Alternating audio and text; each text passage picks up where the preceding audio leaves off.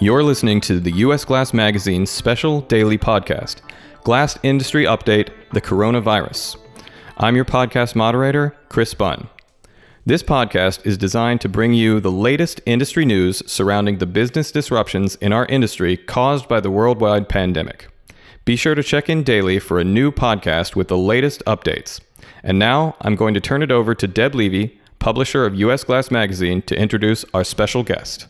Well, thank you, Chris. It's so nice to be here. This is the first podcast I've ever done, and we've decided to add a daily morning podcast for our listeners and readers because we wanted to bring you the latest news about everything happening in the industry surrounding the pandemic crisis. And when we sat down to try and figure out, hey, what's the best way to do that, we found that the information was changing so quickly and there was just so much of it that we felt the best way to do this would be with a quick podcast in the morning that you can throw on in the car or listen to when you're doing 15 other things and just kind of get updated on what's going on at the time. So we appreciate your being part of this, and we'll be coming to you every morning for the hopefully not too long. We'll feel better when this podcast is over because that means we've passed this crisis.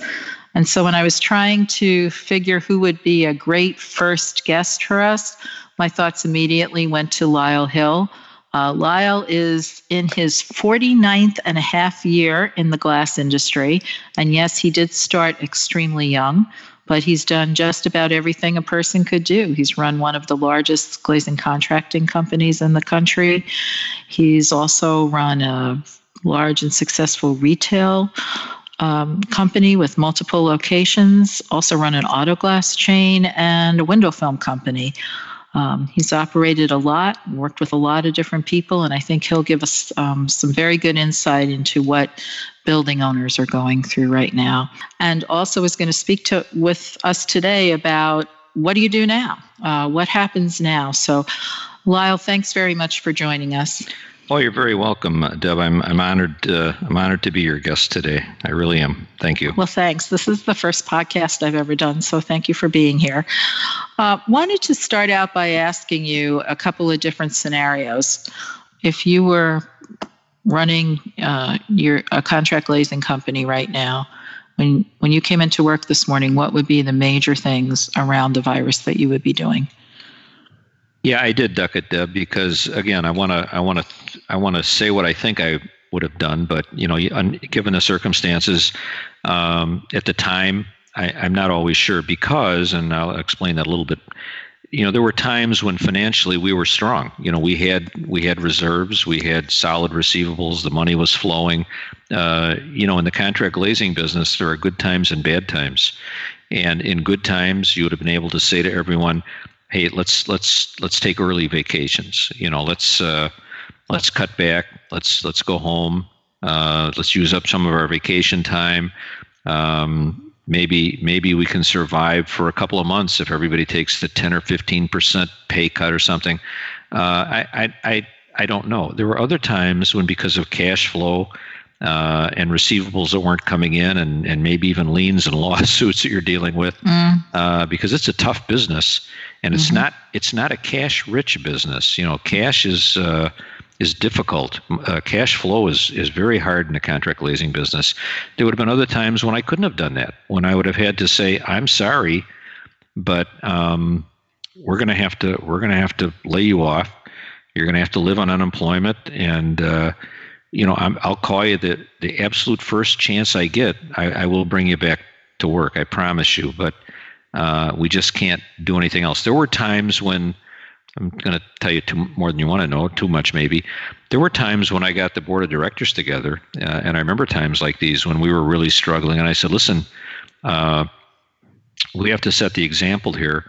I'm going to ask all of us to take a 25% pay cut. And we're going to try not to hurt any of the upper management people for as long as we can. And there were other times when I got everybody together, all salary people, and said, we're all going to take a 10% pay cut for a month. And if this, once we get some cash coming in here and we can reverse the situation, not only will we go back up to 100% of our salaries, but I will do everything I can to get that 10% that you lost back to you. But it's very difficult, from where I'm sitting now, to say exactly what I would have done without knowing backlog, cash in the bank, debts being due. It's a tough call, Deb. It really is. So I'm not going to suggest that I know exactly what everyone should do. I think it is individual decisions. I think it's an individual analysis of where you're at. Okay, well, let me jump in for a second and ask you, if you were doing that individual analysis, what things would you be analyzing? Well, I would. The first thing you look at is your bank statement. What can I afford to take in the way of a hit? And one of the people that I consult with, we had this conversation last week. Okay, Lyle, what are we going to do? I said, how much money you got in the bank? And I said, what do you want to do? And the person told me what they wanted to do, what their desire was. And I said, okay, can we afford to do that? What do we have? What do we have in the bank? What do we have in receivables? How strong is our backlog? Are there unessential costs or people that we can eliminate? A lot of times, I know in my own life and in the lives of other owners, managers, we've carried some people that we probably shouldn't have, or we've not wanted to make the tough decision to let that person that's really not you. And Deb, you're a business owner. You know what I'm talking about. I think every business owner knows that one. Yeah, and I'm thankful for the people that are kind and generous. I am. I think that's the way we should all live. But there are times you can't be generous and kind, and you have to make the tough decision. The sooner you make those, the better off you're going to be. And then it's a case-by-case basis. As I said to the person I consult with, what can we afford to do? What can you really honestly afford to do? Fortunately, this person does not have a lot of debt. They have some cash on hand. Their backlog is strong. There's no reason to believe that as soon as this is over, they don't come back pretty strongly. They were having a great year until this happened. So they'll be able to do some things that maybe some others can't. The one thing, and we're waiting for the government to see what they do. There's all kinds of talk about what the plan is going to be. I think the instant payroll infusion is the solution, and I do hope they go that way, because I and I know too, there are a lot of businesses out there that are pretty much maybe not week to week, but month to month. They need X number of dollars of revenue to be able to afford X number of dollars of expense. And if your revenue is just shut off, and basically it is, particularly if you're a non-essential business, your revenue stops. Certain expenses are not going to stop. My son was telling me that he got a letter from the landlord this morning, and he was all excited because when he started opening it, he thought, I've got a great landlord. I'm sure he's writing me to tell me that until this virus thing is solved or resolved in some fashion, you can postpone rent payments, or you have a month or two free or so. And he was convinced that's what the letter was going to say. And instead, he opened it up and it said, we've just noticed that we've been undercharging you since the first of the year. You had an increase that went into effect, but we hadn't noticed it. So you actually owe us more money for January, February, and March than you paid us. Yeah, that's what he said. Just what you want to get now. Yeah. Yeah. So instead of having the uplifting thing, you got the right. We were both he was laughing about it, but sure. You have to preserve your business. You have to survive. You hurt everybody, including yourself. You hurt everyone if your business doesn't survive.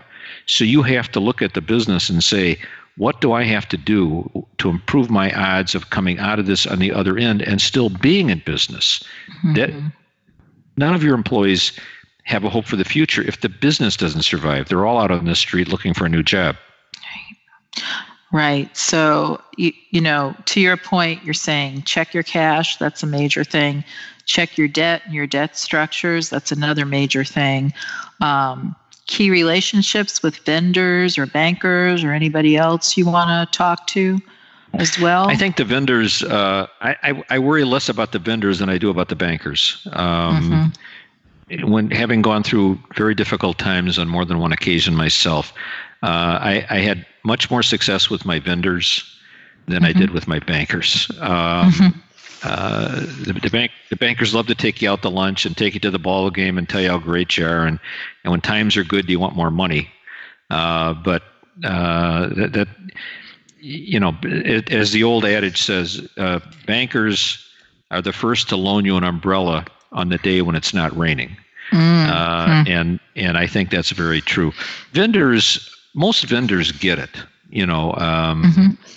Most vendors understand, and they're very tied to the suppliers. This is why you should be a good customer to your vendors also. Sometimes we beat these guys up, these vendors up, and then we expect them to be on our side when times get tough. Yeah. Yeah. Good point. Very good point. Well, I sort of, first of all, I appreciate this insight, Lyle, but I wanted to kind of close with kind of your most important group, which is, of course, your employees, your team members. What do you do? I mean, what really would your advice be to a business owner? Because every employee is being bombarded now by the idea that it's Armageddon. And they're probably also seeing things within their own company that make them think that it really could be Armageddon. So what do you think would be some of the best steps for our listeners to take with their own employees? That's a very good question, Deb. And I'm going to start with this general comment. Every company, regardless of its size, has some group of very essential key employees. I think we've both heard that old 80-20% rule. 80% of your company's value, growth, and overall well-being comes from 20% of your employees. People use that 80-20 thing for all kinds of things, but I think in most cases in a business, I do believe that's kind of true. Some number of people are absolutely essential to you, and they will be very difficult to replace. And they not only got you to where you are, but they're keeping you where you are. That group in particular, I think you need to be incredibly transparent with. You need to be a good communicator. You need to share with them, and let them weigh in. You may have already made up your mind on some things, but you need to hear from people. You need to hear from that key group of people that are surrounding you. What do you think? Here's what I want to do. Do you think that makes sense? If you get buy-in, that's a tremendous positive. If you don't get buy-in, that might be a little warning sign to you. Maybe I'm not seeing this the way I should be. Again, though, at the end of the day, the business has to survive. I'll give you the other side of that then. Can you survive without those key people? Maybe not. So again, that key group of people you have to really be close with. You got to get closer than ever with. Overall, I think you do communicate with everyone. I think you let them know, here's what we're doing. I don't know that if I was the manager, I would say to my team in a memo, I want you to know I'm not taking a salary. But I think maybe I would let that get out. I would probably let my key people know, listen, I'm not going to be paying myself. And, I want to see us and let them spread the word. I don't think you want to stand on the desktop and say, I'm not paying myself. Therefore, but I think you need to somehow show people that, you're in this too. It's difficult, Deb. This is incredibly difficult. And it's things we haven't, you can look at 9/11, you can look at all kinds of Great Recession, yeah. Yeah, but a lot of it was localized. A lot of it was while New York was rebuilding, the rest of the country was going. This is a pandemic. It's not only nationwide, it's worldwide. Right. I looked at the price of oil. A barrel of oil on Friday, I think, was going for $21 a barrel. I remember reading some time ago where It's much, much more than that just to get a barrel of oil out of the ground and shipped to the refinery. So do the oil producers shut down? What happens? And it just all these crazy things going on. Just so much uncertainty. The stock market, obviously being taken the brunt of that. But tough times, and it's. But again, if it was me, I want to be transparent. I want to be open with my people. I want to sit down maybe one-on-one with my key people and say, listen, we're going to get through this. We're going to get through this. I was reminded in my conversation with Doug Stutt this morning, he was reading not too long ago apparently about the Great Chicago Fire of 1871, where the entire city almost burned to the ground. And it rebuilt. And no doubt, and this is long before Social Security and all kinds of other things, no doubt, several hundreds of thousands of people stood there and looked at the mess and said, we're through. It's over. What do we do now? But somehow through all of that, we rebuild, and we rebuild better than we were before. And we're going to learn things from this virus that we didn't know before. And it's going to kick in the drug companies and the research people and the chemists and the scientists and the governmental agencies that deal with these kinds of things. And I think it'll go a long way into seeing that this doesn't happen again. That's a little consolation for the person who doesn't have a job today because their business is shut down temporarily. But we'll get through this. We're going to get through this. We're going to come out the other side of it stronger than what we were when we went into it. And we just have to not panic, apply common sense, be patient, and hope our government does some of the things they're talking about doing as quickly as they can. Great. Well, on that optimistic note, thank you, Lyle, for being brave enough to be our first guest and for allowing us to wing it with you and for offering some great advice. We appreciate that very much. And we'll be back in just a minute. This podcast has been generously supported by Glass.com. To receive this podcast each business day, please sign up for the USGNN e-newsletter at usgnn.com under subscriptions. And now, to the latest coronavirus updates. Deb? Okay, here's the news of today surrounding the COVID-19 virus in our glass industry.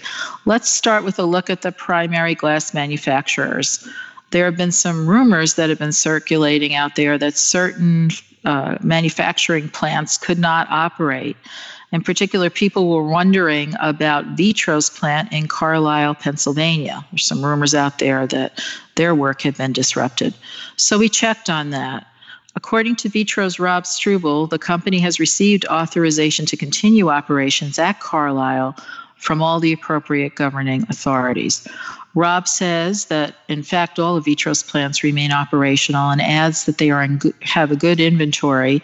They're in a good inventory position and they're remaining capable of serving all of their customers' requirements. So Carlisle and all of Vitro's plants are operational. Two other primary manufacturers also issued statements last week. Guardian says it has plans and preparations in place to address any potential disruptions at its plants and facilities. And while that they know the situation remains fluid, with limited exceptions, their products are crossing borders and getting to customers in a timely manner.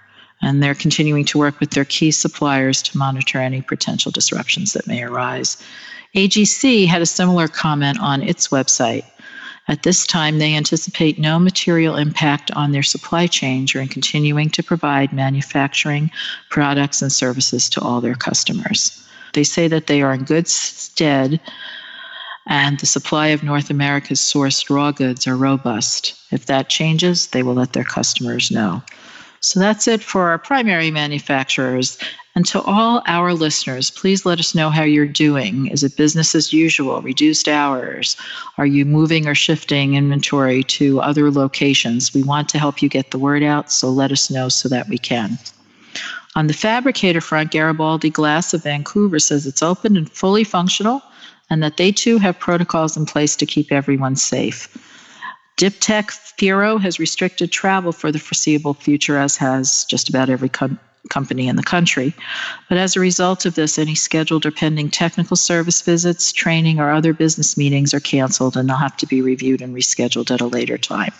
TIPTech also says they know of no shortages of raw materials or supplies, and should any delays appear, they will work with their customers toward a solution. And C.R. Lawrence wants to make sure that everyone knows they are considered an essential business and are open for business. CEO Lloyd Talbert says the company has assurances from its suppliers that they are still able to provide materials in an almost business as usual way, and they are able to shift distribution to other CRL locations when and where necessary. And in a general sort of an announcement, the U.S. Postal Service has also weighed in on their ability to move the mail. The Surgeon General has indicated through the post office that there is currently no evidence that COVID-19 is being spread through the mail, and that the post office has so far experienced only minor domestic impact as a result of the pandemic. Unfortunately, you can't really say the same for the general contractors. According to a new survey released by the Associated General Contractors, AGC, most of you know them by, 28% of its members have reported halted or delayed projects due to the virus. Most of those were told either by a government official or a building owner to stop or delay the project. Of course, everything is fluid and changing by the minute, and we'll be here to help you through it. We'll be back tomorrow morning with another edition of the Industry COVID-19 Update. This is Deb Levy from U.S. Glass Magazine. Thanks for joining us.